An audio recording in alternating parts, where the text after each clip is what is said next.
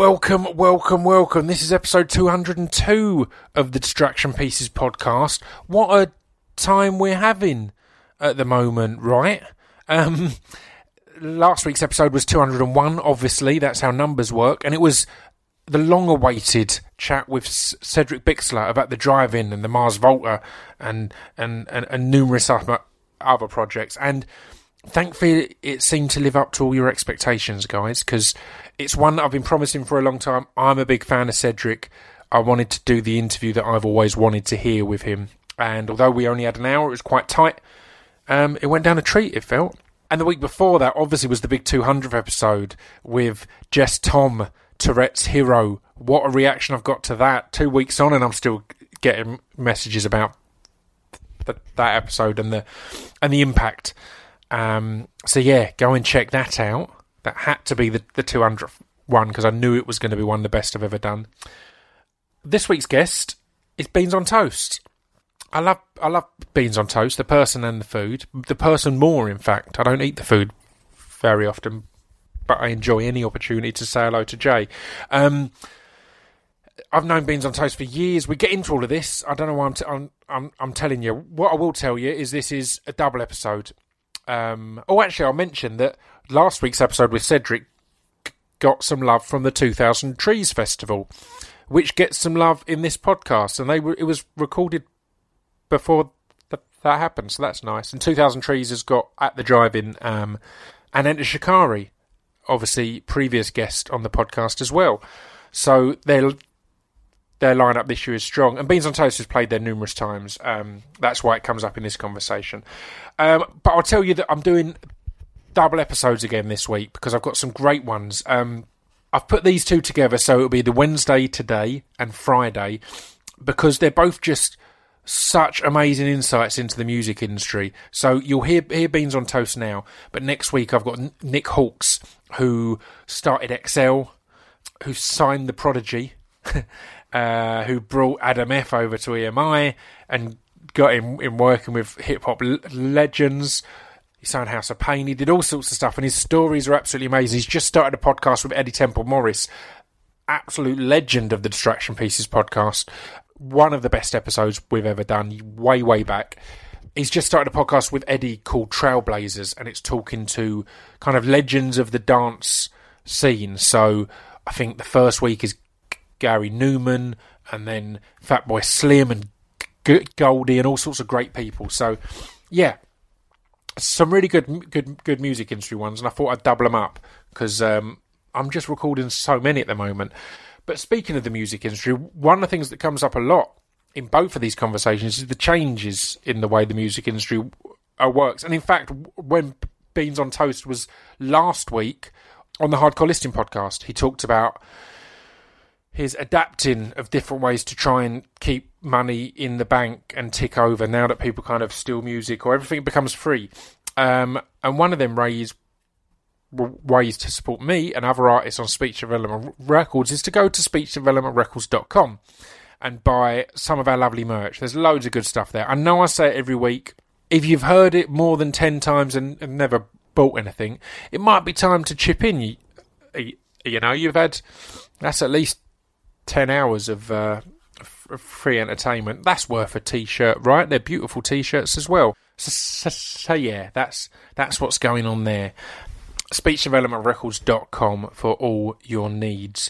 I'm going to get into the podcast, and I'll be back at the end with more information of what's to come of upcoming podcasts and all sorts of stuff. So this is episode 202 of the Distraction Pieces podcast with Beans on Toast.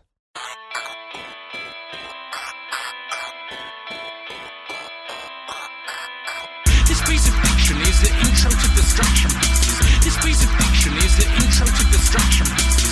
This piece of fiction is the intro to Distraction Pieces. This piece of fiction is the intro to Distraction Pieces.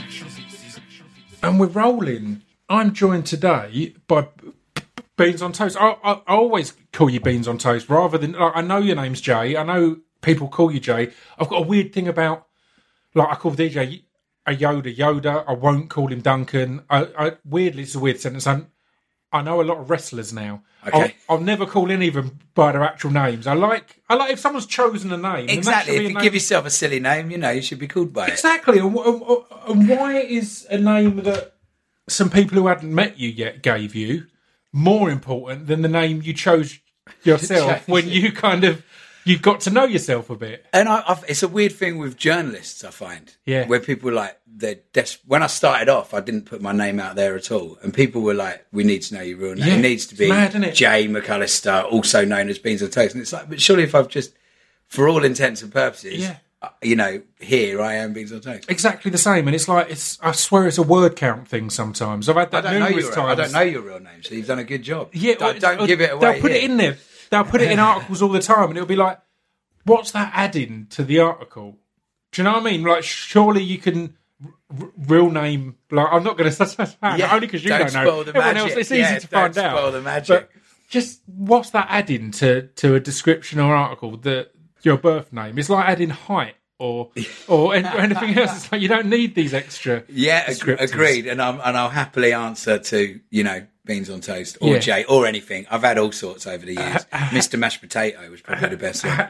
Has it ever been, or has it often been a problem that people think that Beans on Toast is a band rather than a person? The reason I say this is I was saying to my dad, I was having you on, and he saw you at Wembley, and we'll get onto that. Yeah.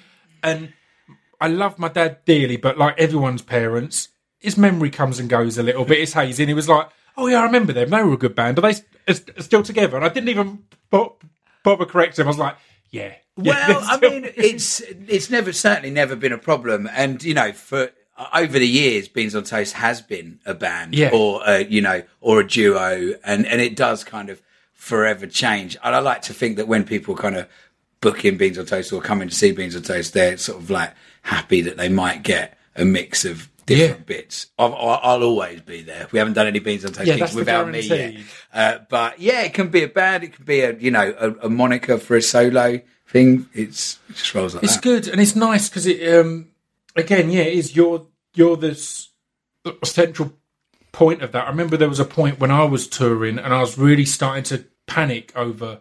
All right, well, are they expecting a spoken word gig or are they expecting a live band gig or a down the sack gig and all that?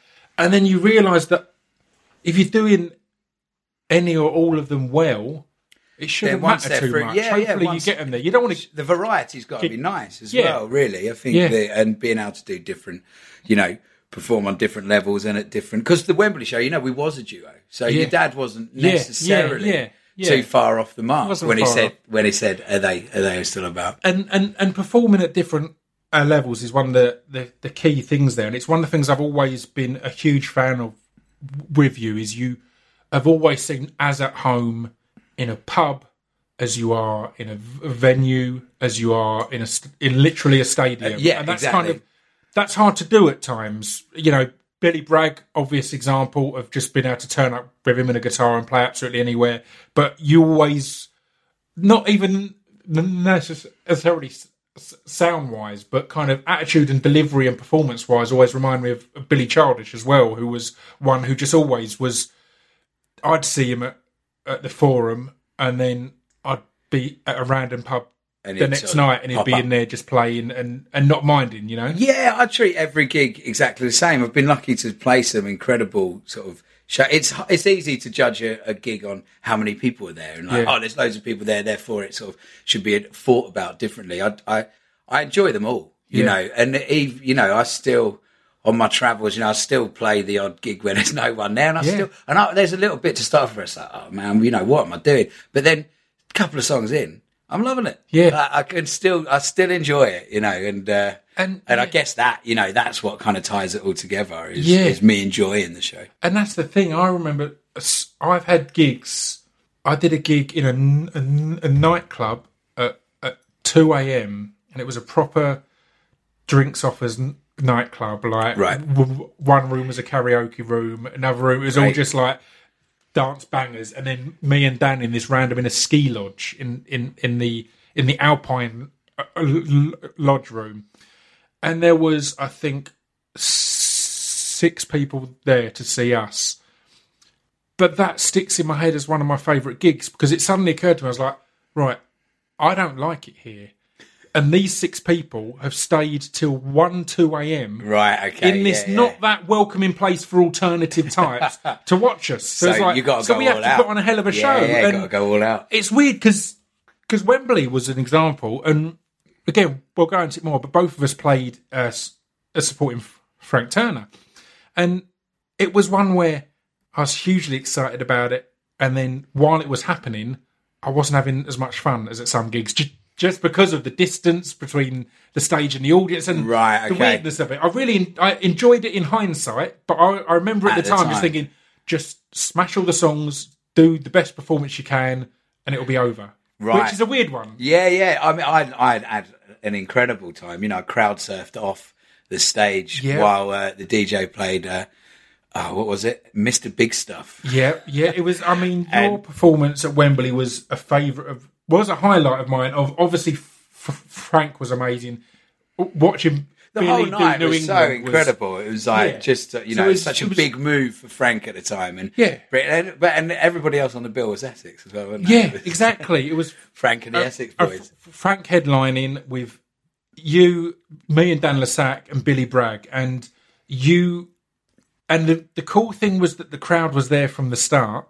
So when you went out, it was rammed.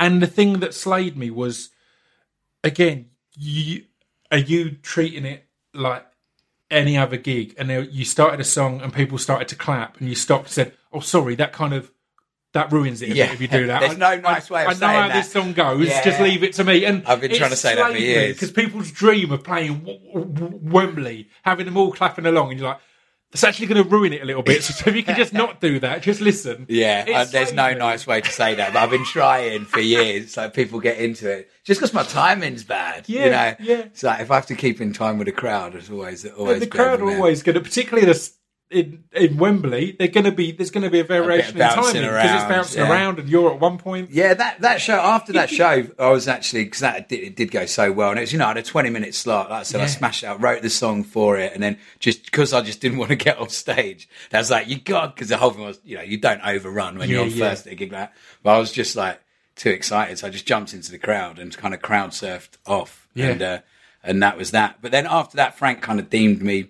sort of arena ready. And the next, so like maybe a year or maybe 2 years later, when he did his full kind of first arena tour, so like O2, MEN, I did that as well. Amazing. And by the end of that, I mean, it was just like, for me, things get easier. I think it's harder to play to no one than it is to 20,000. 20,000 is like, the game's already, you must be doing something right to even be there. And you and Frank are quite interlocked, and his fan base know you. Although you were on first, I would guarantee more people knew you than me and Dan, who were on after you. And because of the links over the years, of course. And that's a great thing, because it meant that that warmth and reception of the opening act again was there from the start, and that can be a tough thing when people get to the size of doing arenas, they've had their hardcore fans, and they've brought in a load of extra fans who aren't really that into gigs, aren't really that into seeing. A lot of people, but that's not the case. We're like, first on at arenas isn't. They might have been on the tour. First night was in Cardiff Motorpoint Arena, and I was with a mate who was like, "Look, just heads up, like." Don't get too bummed out if there's not, if because 1,000 people are empty. And I was like, shut up. I'm playing at Cardiff Motorpoint. Don't tell me to not go. I was like, it's like, it's Frank Turner. I was like, the place will be rammed. And when I got to the place rammed, it was. And that was it. Wembley and the rest of the tour afterwards, all like that. It's amazing. He's built that fan base. And again, it's something. The new record's incredible as well. I haven't heard it yet. To a few listens. Oh, really? Yeah. Well, when I had him on the podcast, one of the things we talked was basically that we both kind of built this fan base that, because when we tour, we pick supports that, number one, we think are going to blow the crowd away, and number two, it's a selfish thing. I'm hearing that support every night. I want them to be really good. So, and it coming with a stamp of approval. If it by sort of putting your neck out and saying we chose this person to come because of these reasons, then and like a stamp of approval goes a long way. And I think for people that are buying tickets, you know, the band that is selling the tickets should, you know, should encourage the you know, a good evening's worth of entertainment for everybody's money, you know. 100. That's it, and it's the money thing now. It always blows my mind when people, because we'd get, again, as similar to Frank, get a lot of love from the fact that our crowd would get there early as they can, and the bulk of them would watch everything. And my mind is always, again, it might be a working class Essex thing, but it's like, well, you've paid, didn't you? Yeah. So you may as well get your money's worth. Get in there as well, get in there, watch get drinks, have a good night, and take it all in. So what was your route into music? When did you start off? Because when I joined the scene, it felt as if you'd kind of always been around. And it was a beautiful time. I don't know if it's because the music that I made and me and Dan made didn't really fit into any one genre, but it meant that we kind of got to mix with tons of genres. We weren't in the UK rap scene, but we had a load of mates there, and we could meet a lot of same with the indie and whatnot. Which was in there with the indie kids, and you'd do a lot of gigs with the spoken word crowds and with that kind of thing, and that's kind of, it felt like there was this constant beautiful crossover of just people with a similar outlook rather than a similar sound. Definitely. That makes sense. And just making good music at the time, I think. Like, I was, you know, as far as getting into music, you know, I think I sort of pretended I was in a band before I could play an instrument, basically. Yeah. Like, we just used to graffiti the band's name around school and just tell everyone, like, we're in a band. Amazing. And then it was like, that came first. And then it was like, shit, we got to, you know, we should probably get some instruments at least. I still don't think I've told anyone. This might be the first time I've said this out loud,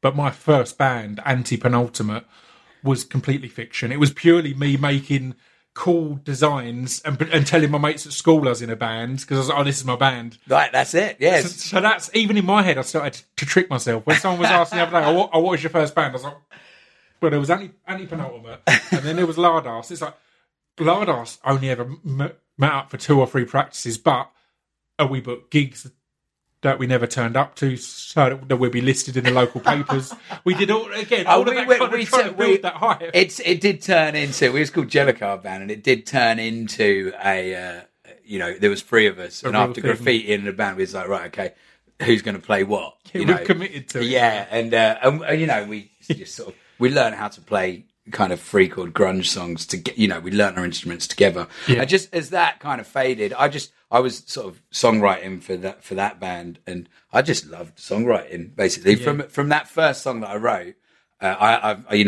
there hasn't been a kind of couple of weeks past where I haven't written a song. It's amazing. Just like, just creating. So I just enjoy the process of creating something out of nothing, and it's just, I don't know what would have happened to me if I stopped, basically. So I've never tried. So just always been writing, and from that, I was never really listening to, like, you know, I grew up on a lot of country music, but I never set out to make folk music or anything. Yeah. It was just I was writing songs on an acoustic guitar with the idea of putting a band together. Yeah. And I was going to call the band Beans on Toast. And by this time, you know, I'd moved to London by this time and was running and working in pubs and clubs, basically. Yeah. So that was why I was a lot hooked up with. I used to manage a band called the Holloways. Yeah. Run a club night called Frog in central London, which was like, you know, 1,000-cap club every Saturday. Amazing. With everybody like passing through. So kind of doing that predominantly, and at the same time just kind of filling in the gaps with my own tunes. Yeah. And then at Glastonbury one year, I had these like 10 songs.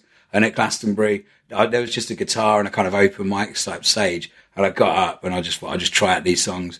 And I reckon by the time I'd done the second song, I was like, shit, I don't need a band. Yeah. It was preaching to the converted. This was singing songs about getting hammered at festivals to hammered people at festivals. Yeah, it's kind of, and it went down a tree. Know your crowd. Yeah, it went down a tree, and it was like, oh man. And just from that first Glasto gig, again, I've always kind of, I've never really sort of pushed shows on anybody. I did that gig.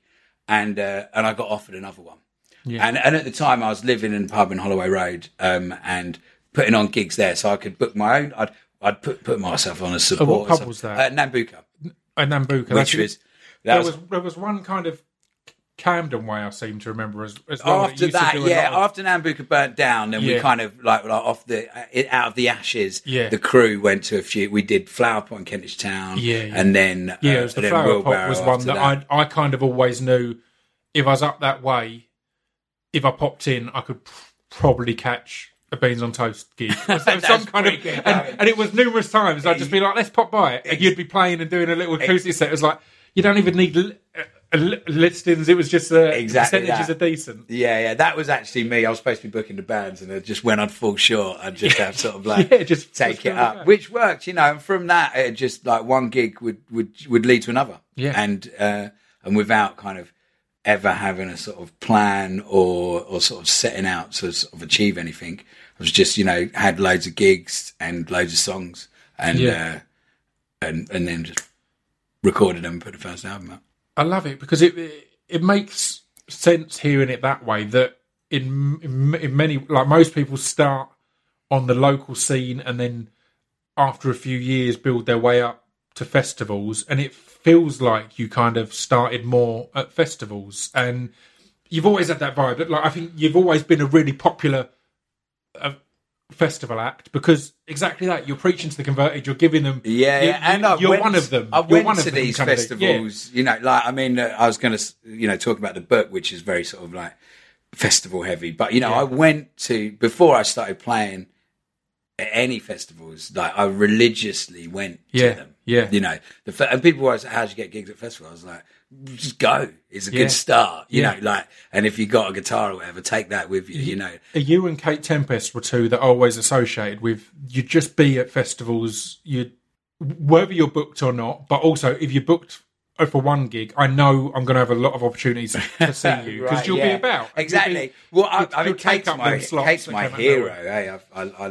I first saw her playing in a tiny little tent in the sort of unfair ground at Glasgow years and years ago. Yeah. And that right there and then I was like, she's probably got the power to change the world. Yeah. And then seeing her at West Holtz, crying my eyes out like last year. Yeah. And, she's incredible. So it's ridiculous, isn't it? And it's those people who've got an urgency to just get up there and do it. And I think that's what makes it, rather than ask, how do I get a gig here? How do I do this and do that? Not taking the time to ask, just going, let's go and figure it out.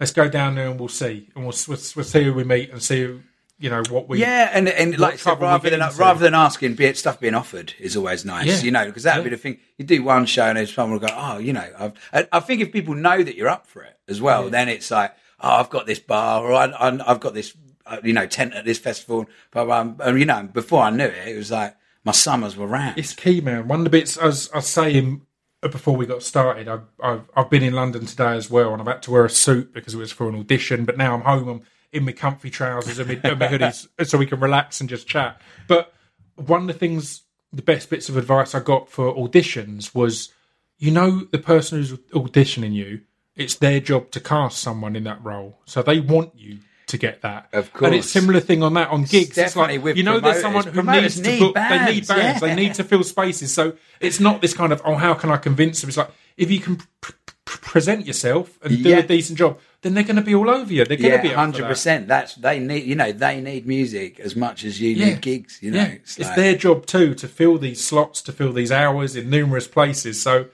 and again, and I guess that goes across the board for the whole of the industry as well, isn't it? It's like, it's knowing that it feels like someone sort of made you feel like, for an artist, you're the one that, hasn't got anything to offer, and everyone else around you has to sort of like give you leg ups or whatnot, when really, it's like, and, I suppose when, the sort of instant stars of the world, when sort of like the first time Florence and the Machine, it's like she sings, everyone's like, she's in, we'll work the business around you. So, I guess there is a bit of that. I always remember doing gigs early on with Florence and with Paloma Faith, and both of them just being, well, they have to get huge. Yeah, otherwise, this can't work in a little pub forever. Once or twice, it's a nice novelty, but this is too big. This is a worldwide superstar right here down the local pub. Huge, and it's good when they do turn into it, and it's like, phew. I've made some pretty bad calls. I remember seeing like Coldplay in the New Band's tent at some festival and being like, it's not really going to go. It was like, it's just like ripping off Radiohead. Probably not going to work. And then like 3 years later, watching them headline Pyramid stage and being like singing along every word. what's your feeling on bands like Coldplay or that experience? And Frank will be someone who's had it of the backlash when you do break through. Because I'm not particularly a Coldplay fan, but my God, can they write some good songs? Definitely. They can write amazing songs. It annoys me when people are like, oh, they're shit. It's like, no, they're amazing. Yeah, it's not always to my taste. Yeah, but I've not got a bad word to say about bands that do well. You know, I guess there's bands that you kind of love to hate out there, but I'll keep that, between, I'm not going to say that on a podcast. I keep that between me and my friends. But yeah, I think that a lot of it's really justified. Like Ed Sheeran, for example, I think he gets a lot of shit. And, considering, he's a sort of like, he's not like the best looking chap. He writes his own songs and he doesn't come from the sort of like a particularly easy background. And it's like, if that's a great guy to have as a pop star, 100%. like out of all the choices. And it's like, and he does things like play stadium solo. It's like, good on him. I remember hearing that Ed was a bit bummed out. And again, because people are humans, and it was, I think, Enemy or someone had just put him as most hated person in music or something like that. And I'm messaging him that morning saying, I've just woken up and I've gone on Google or whatever, and the first news is a photo of you playing guitar.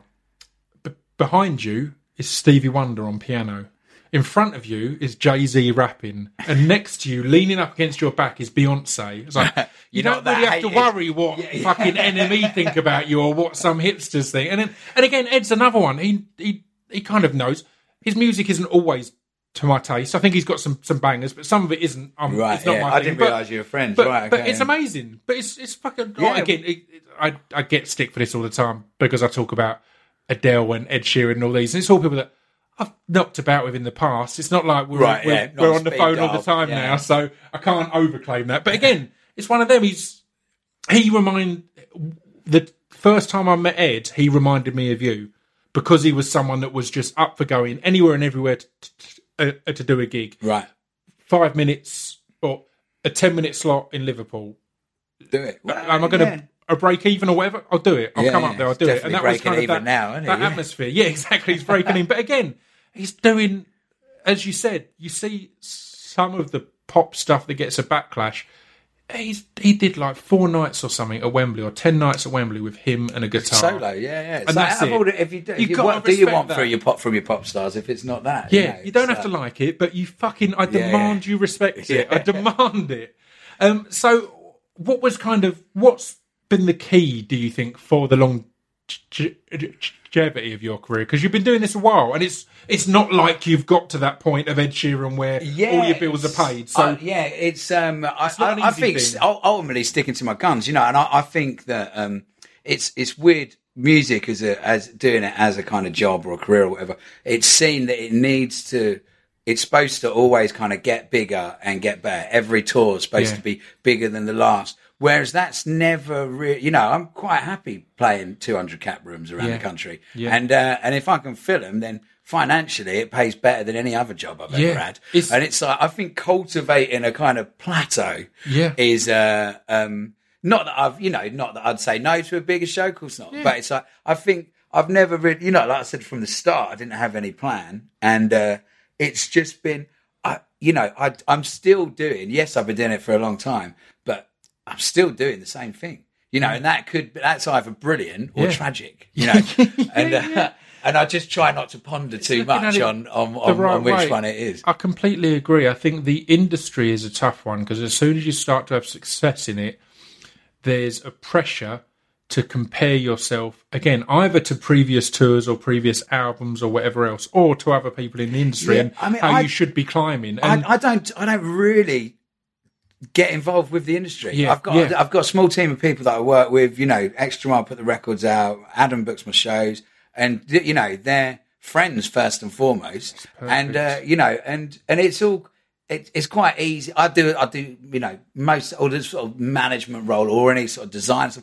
I'd make all the decisions myself. So there's not that sort of cuts out a lot of time, whatnot. And from doing this, from releasing an album every year, it's kind of like I can plan quite far ahead. And it's like, and it's almost like just doing the same thing. So it's quite easy actually. Yeah. But it's treating it as if it's again, it's that awareness that if I wasn't doing this, I'd have to be in whatever other job I've got at 9 a.m. till 5 a.m. Because I'm going to do so far in now. It's like, I don't know how I'd get, I don't know, not that I'd want to, but it's, I don't know what I would do. You know, this is it now. This is what I do for my life. And and folk music, I think, you don't have to be young. So I can, exactly. I can be an old man singing songs about the old days or whatever. Said numerous times. It's why I'm transitioning into acting, because as a rapper, I don't know if you want to be a 50-year-old rapper. I don't know if it's the way to go. Some, the icons can pull it off, but for me, it doesn't appeal too much. But and folk music's an interesting one because it's a broad, spectrum, isn't it? It's a very broad spectrum. I put an album out by a guy called Giacomo Brown on my label, which I'll give you a copy of. Please do, because I think you'll like. And it was a weird one because I was like, well, it's folk, but at the time we were putting it out, Mumford & Sons had just become the biggest band in the world, and I was like, it's nothing like Mumford & Sons. Right. It's kind of got more blues in it than folk, but it's folk. And the appeal of that was a similar thing to you there. Giacomo Brown had no interest in touring. He'd done 2 gigs and didn't see the appeal. He had no interest in being a career musician. He just had these songs. He happily works in the library. It's fine doing that. Right, I had to twist his arm to put it out. But it meant that as a label, having seen a bit of the inside of the industry, I was like, this album would not exist if I don't put it out. Because if they're not up for touring it, if they're not up for doing this and that. And in the end, we put it out and it got 8 out of 10 in Uncut. It got good reviews and things like that. It's a good record, but people ask me all the time, so when's his next album? I was like, no, that was it. Right. He had a record he wrote. Oh, that's kind of beautiful, I had to twist his arm to put it out. There's no desire and appeal there. But again, it's kind of, it feels similar as well in that all of your ventures, although there's albums every year, it's weird when I see you announce a tour because it's like, well, you're never kind of off the road. Really. It's like, you still have to promote them. These are all on one poster, are they? Okay, so that's cool. That kind of comes together. But it's that thing. It's never been that. Right, we're aiming for this chart position or this or that. It's like, no, this is what. Yeah, if I'm not gigging, I don't know what I do. Kind of scenario. So keep gigging and keep and keep writing and recording and releasing music. Ultimately, I'll do it. I do it because I love it. I was doing it for a long time before I saw any cash from it for fun. And now it's turned into it is what I do. So and little add-on bits where it does actually you free up quite a lot of time, and I think it's quite important to keep it fresh. So over the years I've made documentaries about small towns across England and stuff like that, and now that's what's interesting. You got the book as well, and that is it's the keeping it interesting, and it is a world now where beautifully we can kind of do multiple things. If you're someone who's on the road constantly, then you've got a lot of time on the road there, so you can do little documentaries about small towns. Exactly. And the book is top drunk stories. Drunk folk stories, it's called. And it was written predominantly last year in Germany. I was travelling solo on the trains, so I'd spend like 4 or 5 hours a day on a train. And I was just like, I need a project, I can't just sit and watch bloody films all day. Started writing what turned into an actual book, which is something I never ever thought I'd do. I'm not particularly good at sort of spelling or grammar, but I had sort of the books arrive tomorrow at my house. Amazing. And it's really exciting. It's 10. I mean, I've always, as well as being a songwriter, I guess a storyteller. That's on what I was going to say. You've got the storytelling in the songs and in between the songs. It's always been, I will get as much enjoyment hearing you talk in between the songs. It helps that you've got the DMX of folk voice. So I'll have as much fun of hearing you tell the story about this song as them playing the song. And people would often say you should write, you should jot them down, they are stage stories that are about, introductions to songs that once I started writing them down, it was like, I'd talk a bit more about where I was at that part of my life. And it's like, and it all sort of like swung together. So it's 10 short, true stories And it's out in May, sort of self-publishing it, and I sort of got my head around all that, which there's incredible companies out there that help you. Yeah. And, like I said, it arrives tomorrow. Amazing. And then so doing a tour of... and how's the tour going to work? Because are you just going to be doing the stories, or are you going to be doing... No, not at all. It's a weird combination, it would be... Because all in all, it's like... There's a lot going on, basically. It's like... So the book was out, and then it's also...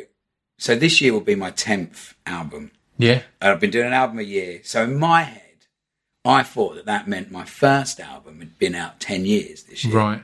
Actually, it's 9, because you start on 0. Right, of course. But maths has never been my strong point. Yeah, exactly. That's interesting, because this year it's the 10th anniversary of Angles, which was my first album. Right. And again, in my memory, you were knocking about at the same time, like before us and all that kind of thing. So it's kind of weird. It's like, how's your album not 9 yet? And ours is, I hope we've calculated right. I think we have. Yeah, I double check because I organised the whole thing. I was like, well, look, the first album was called Standing on a Chair. I was quite interested in a seated tour. Yeah. So I'm doing a tour called Sitting on a Chair and I was like, I'll re-release the album on vinyl. It never came out on vinyl. Amazing. So I'll release the first album on vinyl, do a seated tour, release the book. And then I was like, that album came out in 2009. It's fucking 9 years. But the button had already been pressed. Yeah. So it was like, okay, to celebrate its seminal 9-year anniversary, standing on a chair and just sort of, we're just rolling with it. So the album's coming out on vinyl, which you're all sitting in my living room as well as we speak. How's that? Because the weird thing about your first album is you make your first album and you've no idea that this is going to be a career. This is going to be something that people I mean, hear. it was 50 tracks recorded in 4 days, my first album as well. So it's quite scatty. And how many of them have you got any idea of now? Like, if you had to play that album, how tough would that? How long would you have to practice to remember it? Well, I mean, if give me a guitar and go now, I reckon I could probably do about maybe 10 of the 50. But give me a half hour and I'll rehearse them all. They're still the same chords. It's just remembering the words. Yeah. So the tour's going to be a little bit like, a sort of looking back at that record and all the records since, but in a seated capacity. And have you ever done kind of... I've done a few, I've played so many weird gigs over the years. Every now and then a one pops up where the crowd has sat down. And if the crowd has sat down, I'll pull up a chair and sit down as well. It's generally the rule. And so that's the kind of idea of this tour. Yeah. And, I've never done a full tour for it, and it will still be, I'll definitely still have my guitar, and it will be, and I'm not going to read stories out of the book. I mean, any of the stories I could recount off the top of my head anyway, but, ultimately I think maybe I'll do one story from the book a night, but just other bits and bobs. And normally I'll try and stop myself from talking during my gigs, which I know I talk a lot, but I'm like, fucking, I'm chatty tonight, just try. But this, for the seated one, I've got a nice long set, and I'll just be like, rather than holding back on the stories, I'll kind of tell it, I'll happily chat and then do a tune. And I'm also going to kind of if anybody, because I've got so many songs, people shout out random ones at gigs and I never know it. So people can mail in beforehand, 2 days before. So you never play this song. So I can kind of give me a day to learn it and and just a bit of a... That's the weird bit that people don't understand. And I guess it's what I was kind of thinking on the debut album is there's people who listen to certain songs religiously, but if it's not a song that's made it into your regular touring over, then you're not going to have thought of it potentially people in shout 5 out years. Once and I look at it, I was like, I didn't even know that song existed. Have I even got a song called that? Are you just abusing me, or is that one of my one of my songs? I'm going to do the boring part now of just saying that your tour is starting in May and going to Brighton, Bath, Derby, Kendal, Edinburgh, York, Sunderland, Belfast, Liverpool, Sheffield, Folkestone, Colchester, and London. Boom. That's not the boring part. That's the good bit. Yeah, but it's the bit that's impossible to try and remember, isn't it? True. So where are you going on the tour? Liverpool, I think. There's something in there. But that's exciting. I like the idea, again, that people can hit you up in advance and kind of say, I'd like to hear this. Yeah. I guess if people would have done that in the past, I might, I guess I have done, but I'll actually sort of purposely put a call out and say, look, if you want to, if you do want to tune, let me know rather than on the spot, give me, and I'll just sort of rework it out. Yeah. I love it. So you've teased to me that there's a story in the book that's about or happened at a Lesat versus Pip gig. Well, not in some way or involved. Yeah. So at the end of the book, there's a kind of disclaimer that says, "As far as I'm aware, this happened." You know, like, and there's, you know, over the years of telling stories, because I've been telling these stories on stage, down the pub, you know, wherever, you know. They get better and better. They kind of, some, and generally for the sake of the story rather than the facts. You know, like, that's how a story was shown. Mate, I'm a big fan of that. And one part of this, and at one, I'll tell the story, and when I get to the point, you can tell me whether that bit actually happened or not, basically. So, and it's basically based around Reading Festival, which is, went to Reading, like I said, like religiously. I first went to Reading when I was 16 years old, which would have been, 97? And I went every year. I think 98 was the first year I went. Always had a dream of getting a canal boat for the festival. Like renting out a canal boat, because it's like, how amazing would that be? Is in my little happy stone of mine. It's like, imagine just leaving the festival each night, you got your canal boat. It would be ace, yeah. Well, one day I'll do that. Originally, you know, that was always the hardest festival to break into, Reading, because you had to get in every day, you know, get into the campsite and then roof. But I went, you know. Glastonbury was easy at that point to break into. That's where I learned. I cut my teeth at Glastonbury, and I went to Reading and was like, hang on a minute, like, how do you get in it? I remember breaking into Glastonbury a few years in a row, and then one year I went with these other people, and it's a long drive to Glastonbury, and we got there and they went, no, it looks as if we're not going to be able to break in, the fence is too big, let's go home. And I was like, what? So while they were stood there, I broke in myself, then broke out again to prove that we can get in and out. Right. I was like, now I'll give you a leg up or whatever. Yeah. But Reading was always, because you had to break in the every festival day. As well. Yeah, that's it. It's kind get into the campsite quite easy, and then you'd get into the arena day in, day out. But I went for years before I started playing, and in fact, I got my first gig at Reading. Again, how do you get gigs at festivals? I got my first gig. I was doing the clubs, and Frog did a club night there, and I had a bit of a problem with graffiti at the time, and I used to just tag Beans on Toast everywhere. Yeah, and I was seen just it in a lot of places over the years. I was like, I'm going to do Reading, and I'm going to do it properly. And I literally went. I did every bin on site, and in the car parks, in the campsites, everywhere. I did a few tent walls, which was probably a bit of an arsey move.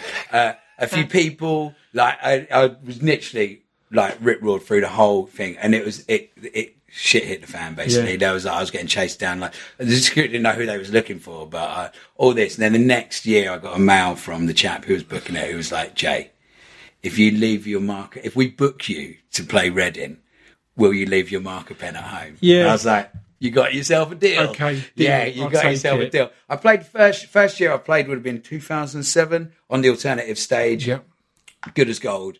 And then the last year I ever went, and the last year I played was 2008 at Reading. And that was, from going to Reading forever, I hated Leeds Festival, as every good Reading attendee would. 100%. And I was like, I don't want to play Leeds, I just want to play Reading. And I was like, that's not how it works, You've got to play Leeds. So I was like, me and my mate, I was like, well, look, what we'll do, we'll just spend all weekend at Leeds. I think I was playing Saturday in Leeds and Sunday in Reading, but I was like, let's go down to Reading. We'll do Thursday, Friday in Reading. We'll just bomb it up to Leeds, do the show, and bomb it back. And that was like all good. And that was the plan. And then so on the Friday, Rage Against the Machine were playing. Yes.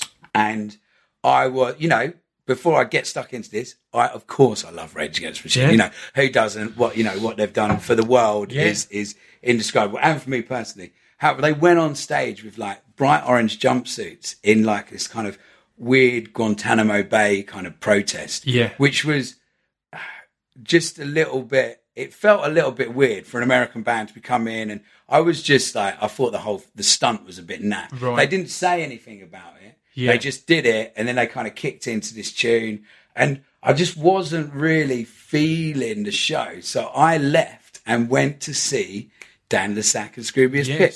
It was the first time that we were headlining a stage, and we were put up against clashing. Rage I was Against like, the he wouldn't Machine. forget if he was clashing. Yeah, So it's true. no, it's completely true. Boom. Yeah. Right. Okay. So that's. I'm so glad that could look so bad for my Yeah, no, it's for my completely book true. as well. 100%. So I left Rage and went to see you guys, and it was incredible. First time I saw you play, and then I kind of cracked on, and I spent the night not kind of slagging off Rage and their stupid political stunt.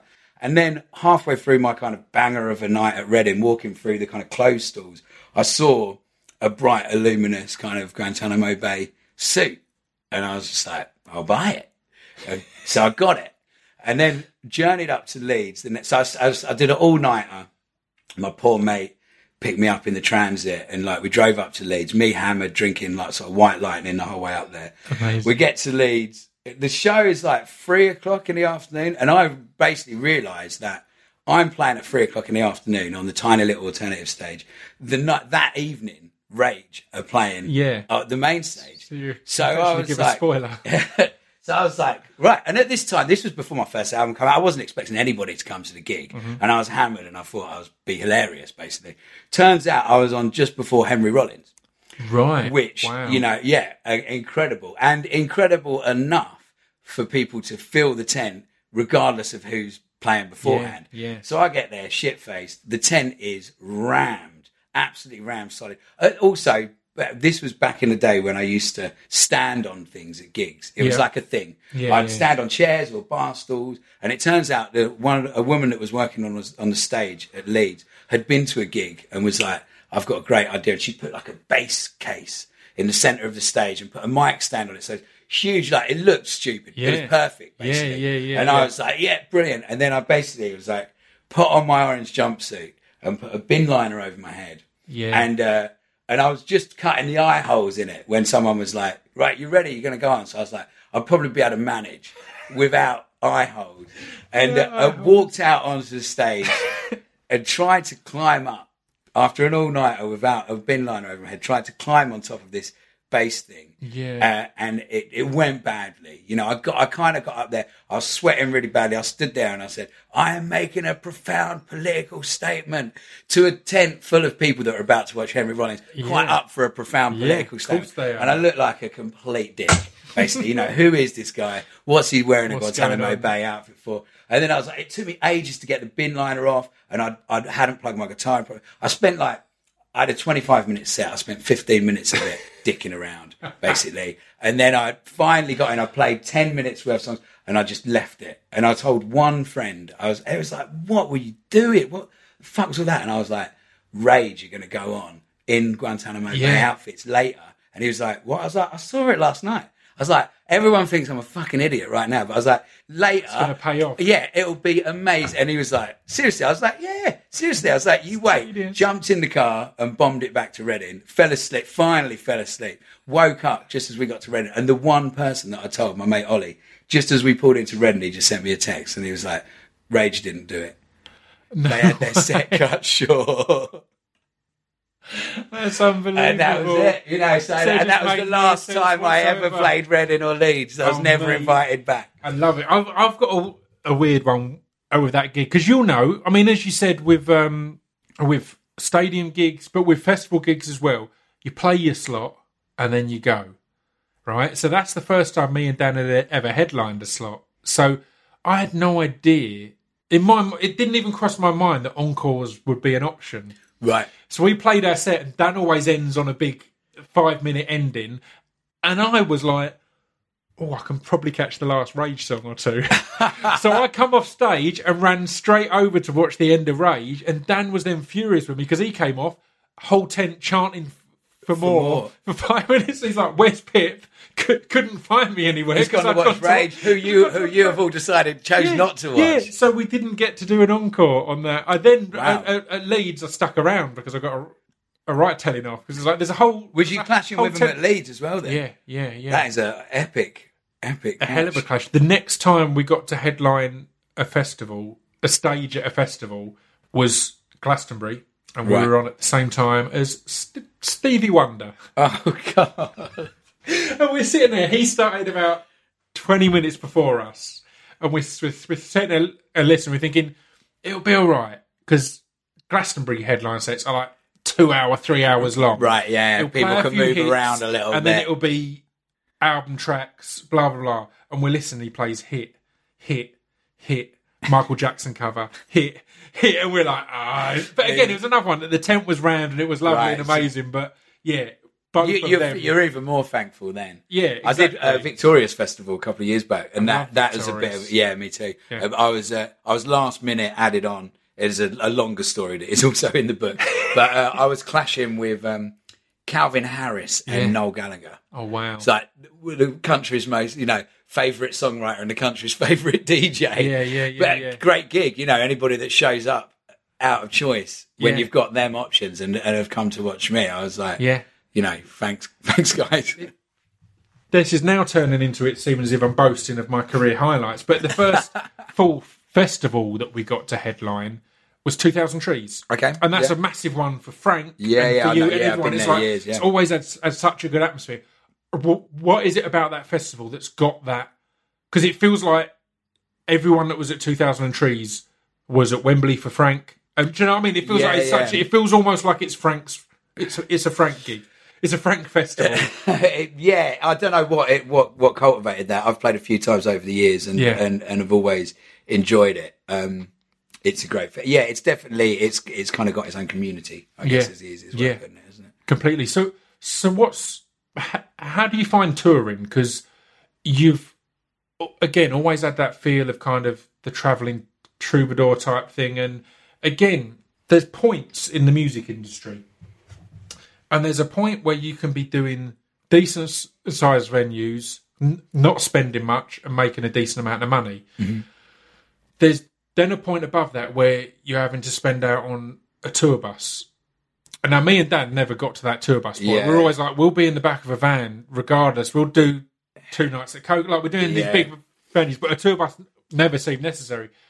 But then equally, I was discussing this recently with some mates. It's a weird one where if you get to the Coco level, it's a great venue. It's my favourite venue to play at. We did 2 nights there instead of a bigger venue on our last London tour because we love it.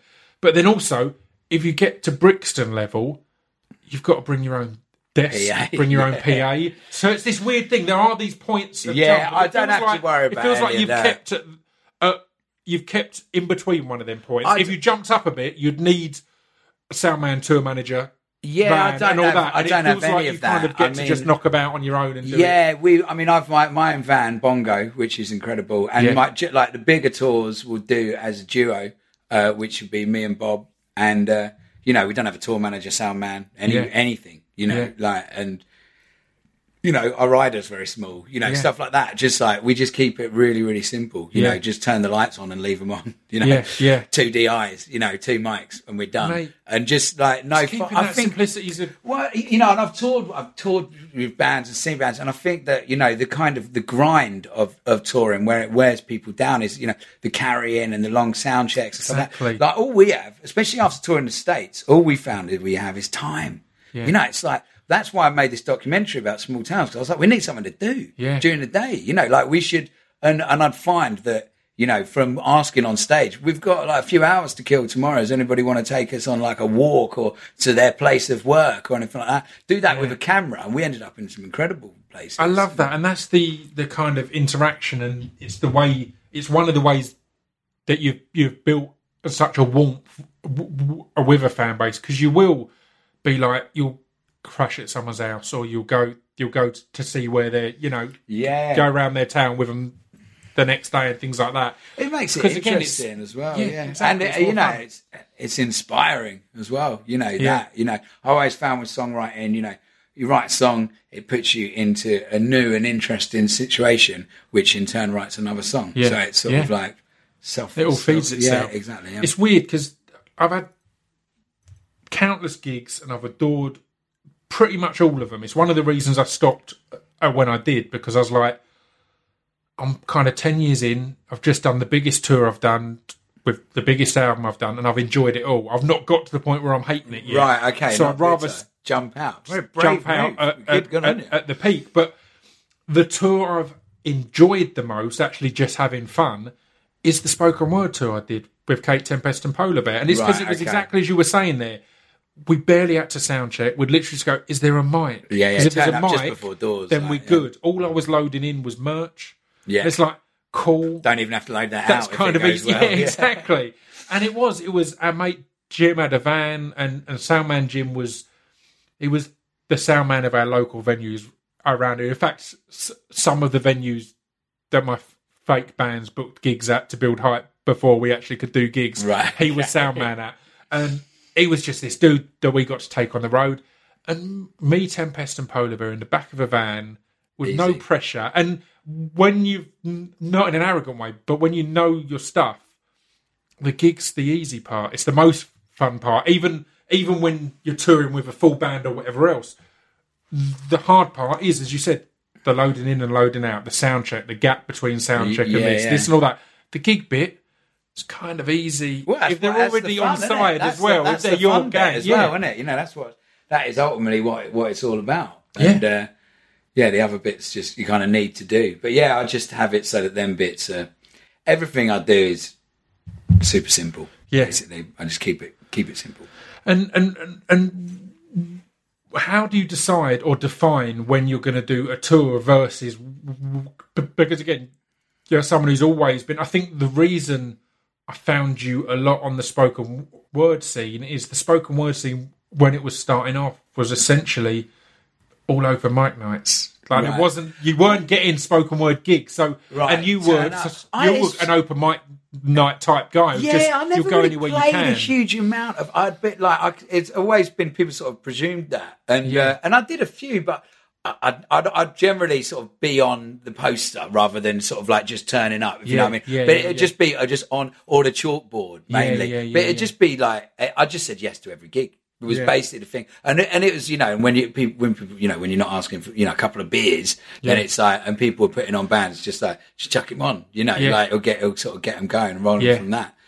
So I guess that's it. What do you feel makes a good unknown live act? And let me explain that. But I think it's why you've always worked great at festivals and you work great as a support. Is you've got something about you that if they're walking in and they've never heard of you, you win them over quite quickly. And that can be the tough thing of support slots or festival slots. Right, I think it's quite interesting. It's your tour. If it's your tour, they're already your fans. They know what's going on. Of course. Well, I think my songs are quite instant, aren't they? It's not like, oh, I wonder what he's talking about. It's like, like, this is a song about chicken farming. You know, it's called The Chicken Song. And and it's sort of, it's all quite self-explanatory and you get it straight away. It's very sort of say what you see songwriting, basically. So it can, and which I guess maybe makes it a tad sort of throwaway as well, but certainly it's certainly got that instant sort of like bang. But there's an interest in this. Your statement of it maybe sometimes being a bit throwaway, which I don't necessarily think is a bad thing. No, I don't think it's a bad thing because, as you said, you're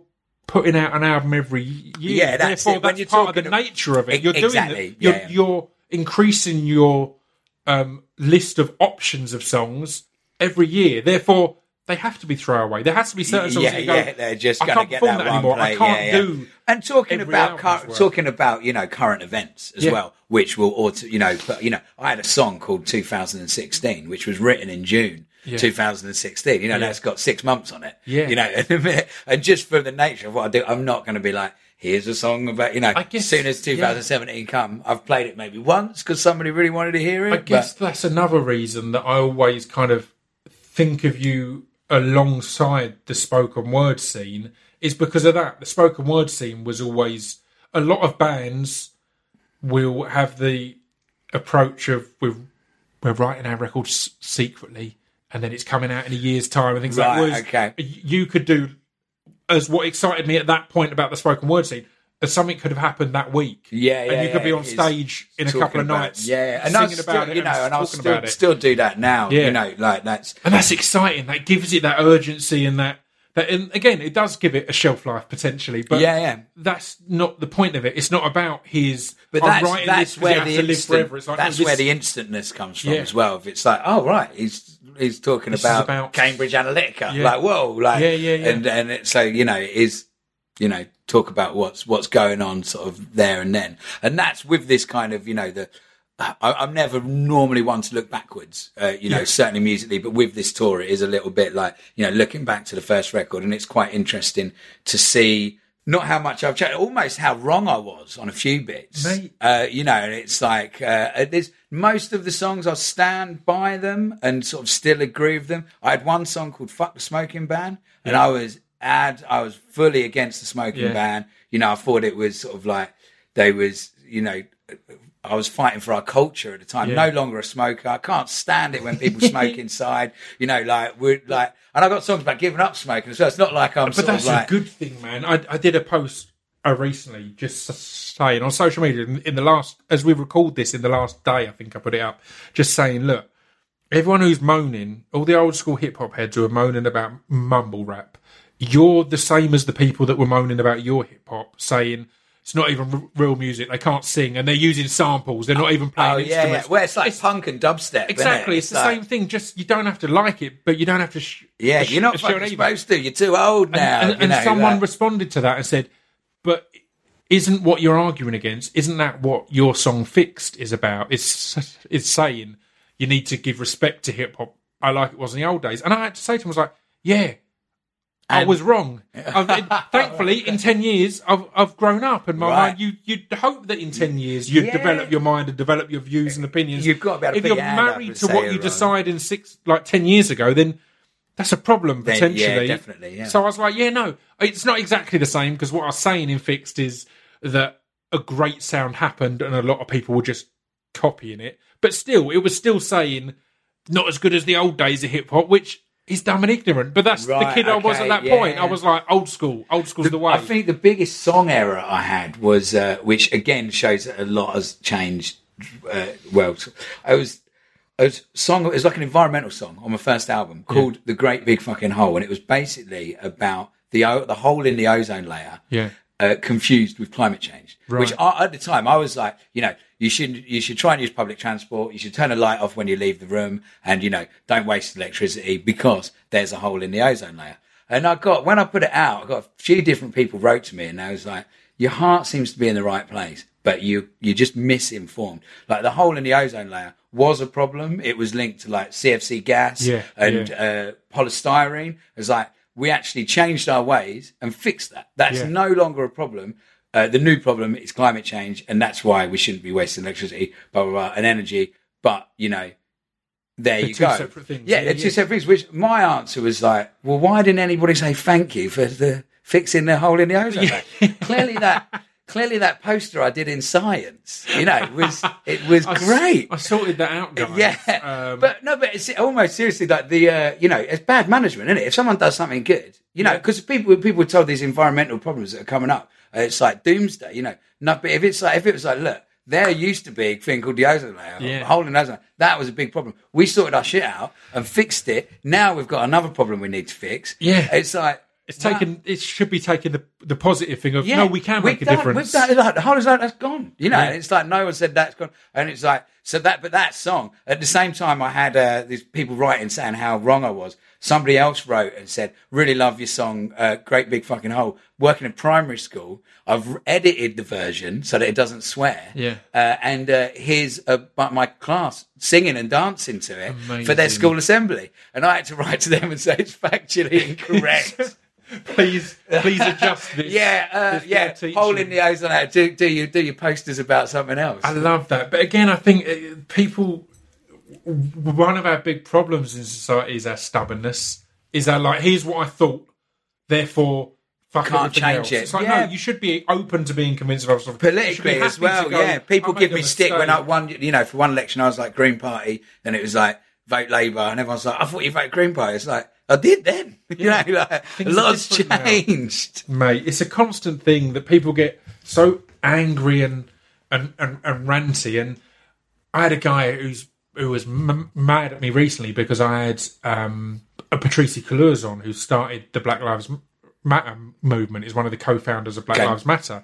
And he was like, why have you had her on there, a terrorist organisation and all that? I was like, I'll discuss it with you if you listen to it. Right. And he was like, I've not listened to it, but this is like... Well, number one, I brought up the use of violence. I brought up the accusations of terrorism. So what you're angry about, it's been on there and discussed. Surely talking about it is that what can you do if not that? If you don't want to... Yeah. And he was just going on and on and on. And I said to him, one of the problems with debate on the right and the left is the inability to hear what the other person is saying. They're wanting to have an opinion without doing any research. And he came back saying, well, you've assumed I'm on the right, but I've never said that, blah, blah. And I was like, you've not read the tweet even. You've assumed I said one of the problems with the right, conversation on the right. Yeah. And he went quiet after that because like, that's how much assumption and confirmation bias you have. Because you thought I was attacking you, you've gone, well, how do you know I'm on the right? I was like, go back and read the tweet, mate. I said the right and the left. It's a problem on both sides. Is that part of the internet going to survive? Surely that needs to just be like that kind of the sort of comment section can just vanish. It's dangerous and weird, isn't it? And my brother's a big believer on, he thinks we're wrong to constantly talk about how we've not figured out how we should use social media yet and things like that, because he thinks that it's overall damaging and we shouldn't be using it. It's bad. It's and again, a lot of the people who started your Facebooks and things like that have had big breakdowns and said, I've unleashed this kind of evil on the world, as we're seeing more and more with influencing politics, with people just...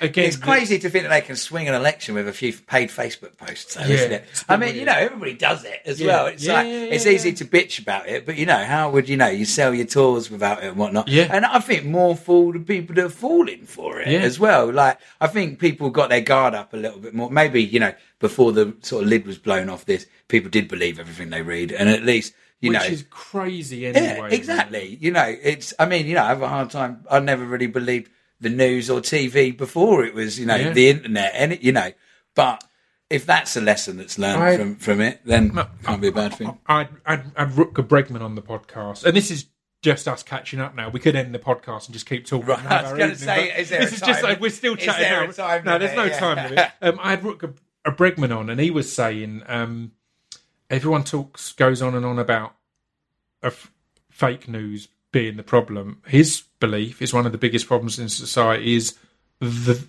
news, because it skews our opinion on everything. Previously, we didn't know if something bad happened once in somewhere on the other side of the world. Yeah. Now we see every small bad thing that happens, and we assume the world has gone to shit. It's like, no, it's always been as shit as it looks. Do you know what I mean? If not worse, it's better than it was. It's improved. Because we're seeing it all now, we have this perception that it's all fucked and we can't do anything about it. And as you said, we've solved the hole in the ozone layer. Do you know what I mean? It goes back to that kind of, here's what we have done. Yeah, so it gives you hope. Otherwise it's so easy. And I've had this in the past. It's so easy to go, we can't change anything though. Or you can't. Yeah, the politicians are all the same, and this and that, or whatever else. The world's falling apart, and it's in control, and it's being controlled by other people. What can we do? It's like, well, you can do plenty. You can change your world instantly. Exactly. Like tomorrow, you can start doing things to change your world. Let's not worry so much about the world. Yeah, let's start smaller. If there was an angle of my songs, that is it. Yeah,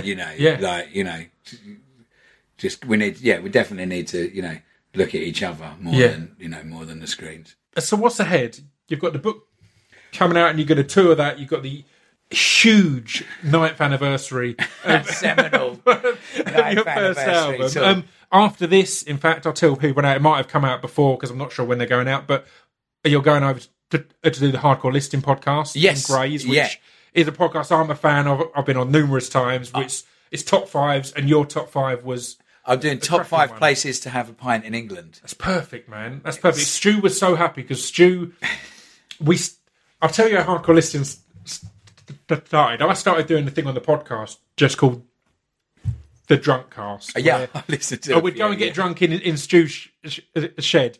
And off the back of that, a company called Love Beer, who are great. I Love Beer, it's a weird one because they've sponsored and helped Hardcore Listening for a long while, but I've at points had different beer companies sponsoring the podcast. Right. So because Love Beer aren't an official sponsor, I feel conflicted. I like to support. It's not even the money thing. It's like everyone who sponsors are independent anyway. So it's like if they've paid to get is there a beer sponsor? But no, there's not at the moment. That's why I can say that Love Beer are fantastic, and they're also so finally they can get their dues here as well as on Hardcore Listening. But they hit Stu up and said, "Do you want us to put some taps in?" Because his bar was just his shed, essentially. That he had some seats in the fridge. Beer on draft, and they went and put in this thing that looks like stocks, and it's got draft, it's got kegs and everything. So you can have as soon as I saw your choice of the top 5 places to drink, I know Stu was like, number 1, that's perfect. Yeah. Number 2, the Shed's I on want the to get in there. Yeah. By the end of the night, I want to be on the list. So classic. That's good fun. But so after that, is it still the same plan of more albums, more touring? Yeah, keep keeping on. I mean, I'm off to the States next week. Amazing. Where I'm doing a bunch of headline shows, doing the Flogging Molly Salty Dog Cruise. Wow. Which is my 4th trip to the Bahamas. Amazing. So when more and more people are doing these cruises, man. I love insane. it. If anyone is booking one of these cruise things and they want a live podcast or just a podcast, so I don't even have to do anything live. I can just document it along the way. Because again, they started to happen just as I was easing off of, or just as I stopped gigging, essentially. Right, but there's been rap ones that look amazing. There's a Chris Jericho, the wrestler, is doing the Jericho Cruise, which is, there's wrestling on there every day. There's bands. He's got a band called Fozzy. So there's bands. And right.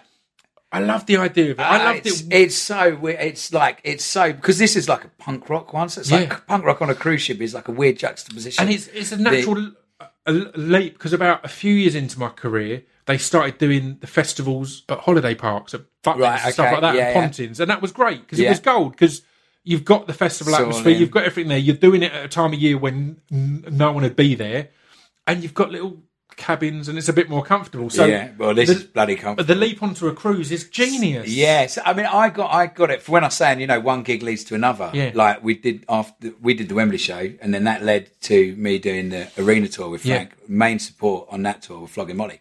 I became good friends with them over the course of the tour, and they just kind of said, look, if you can ever get to any Flogging Molly gigs, you can open. Brilliant. So I showed up at Detroit like a few months later. And I was like, how you doing? And I was like, they just loved the attitude. And, and then that night they was like, we're planning this cruise, you should come. And I was like, well, of course I fucking should, like, so where do I sign? I'm well up for that. Did the first year, did it, and it was just like, so, I just had the best time, just rocked up in like a Hawaiian shirt and Bermuda shorts, like cheap plastic sunglasses, and just went for it for the whole weekend, and kind of became the sort of unofficial mascot for it. And and then and the guy that runs it and the band were just like, you should come next year. And then I was writing songs about the cruise on it. I was like, there was a water slide. I had this song about the water slide, and it was like, and they basically called me up and they said, look, it was such a success. We're definitely going to do it next year. We're booking it now. If we send you the lineup, do you reckon you can get your kit back on and sing a song announcing the lineup? And I was like, am I on the lineup? They're like, Jay, you'll always be on the lineup. And that was that. And it's like, it's a trip to the, it's an open bar. And like, how long are they? It's a weekend, basically. It's like, you say, it's like there's 3 venues on the boat. It's 3,000 people, 3 venues on the boat. And you start off in Miami and you go to Nassau in the Bahamas, and then a private island, and then back to Miami. And you sort of spend the days on the islands and then the evenings on the boat with the 3 venues. Like the first year was like Go-Go Bordello, Frank Turner, Mariachi El Bronx. Amazing. This year it's The Offspring. Wow, on a cruise. Yeah. I love it. I'm going to now, on record, copyright the idea of Podcastaway, the first podcast cruise.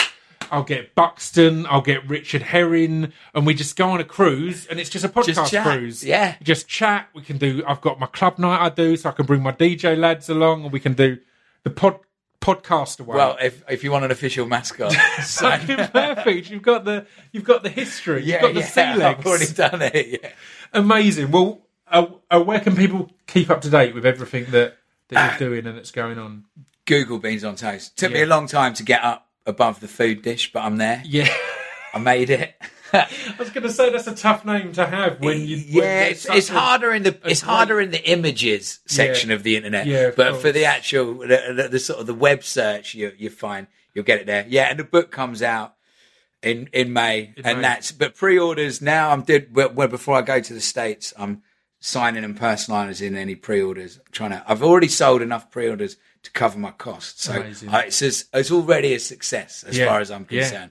Yeah. But yeah, I'd like to get it into as many hands as possible. And that's the way it needs to be, man. That I kind of, one of the reasons I'm not the label on the head a little bit as well is I realise I'm not built for the business side of it, because everything that we've we've released, when we've got it in our hands of any artist and the artwork looks dope and the songs are dope, we've kind of gone, yes, it was a success. Yeah, it's like, I've not looked at the record sales or any of that side of it, but it's like we're happy with the goal should be that. And the fact is, on a train, whilst at work, essentially touring, you've written a book and it's now published. It's going to turn up at your house. Yeah, exactly. It's something success, out of man. nothing. Yeah, and it feels like I'm really proud of it just because it's like the last thing I ever thought I would do. And it's so far out of my sort of comfort zone of kind of songwriting. But at core, it's the same. It's creating something out of nothing. Yeah. And it really was that. The actual, after the writing of it, it was just then finding people that knew what they was talking about to turn it into a book, basically. Yeah. And that was, and there's, figuring out how to do that. And it's exactly, that's done. Just dedication, isn't it? Yeah. I love it. Well, thank you very much. It's been an absolute pleasure, and I'll catch you again soon.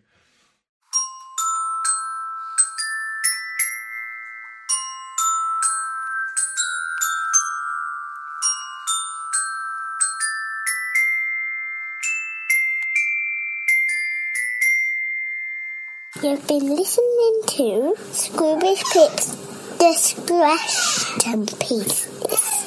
There we go. That was Beans on Toast. I'm going to rerun through the dates now because, I said them at the start, I think, in the podcast. But so May 2nd, which should be tonight, right?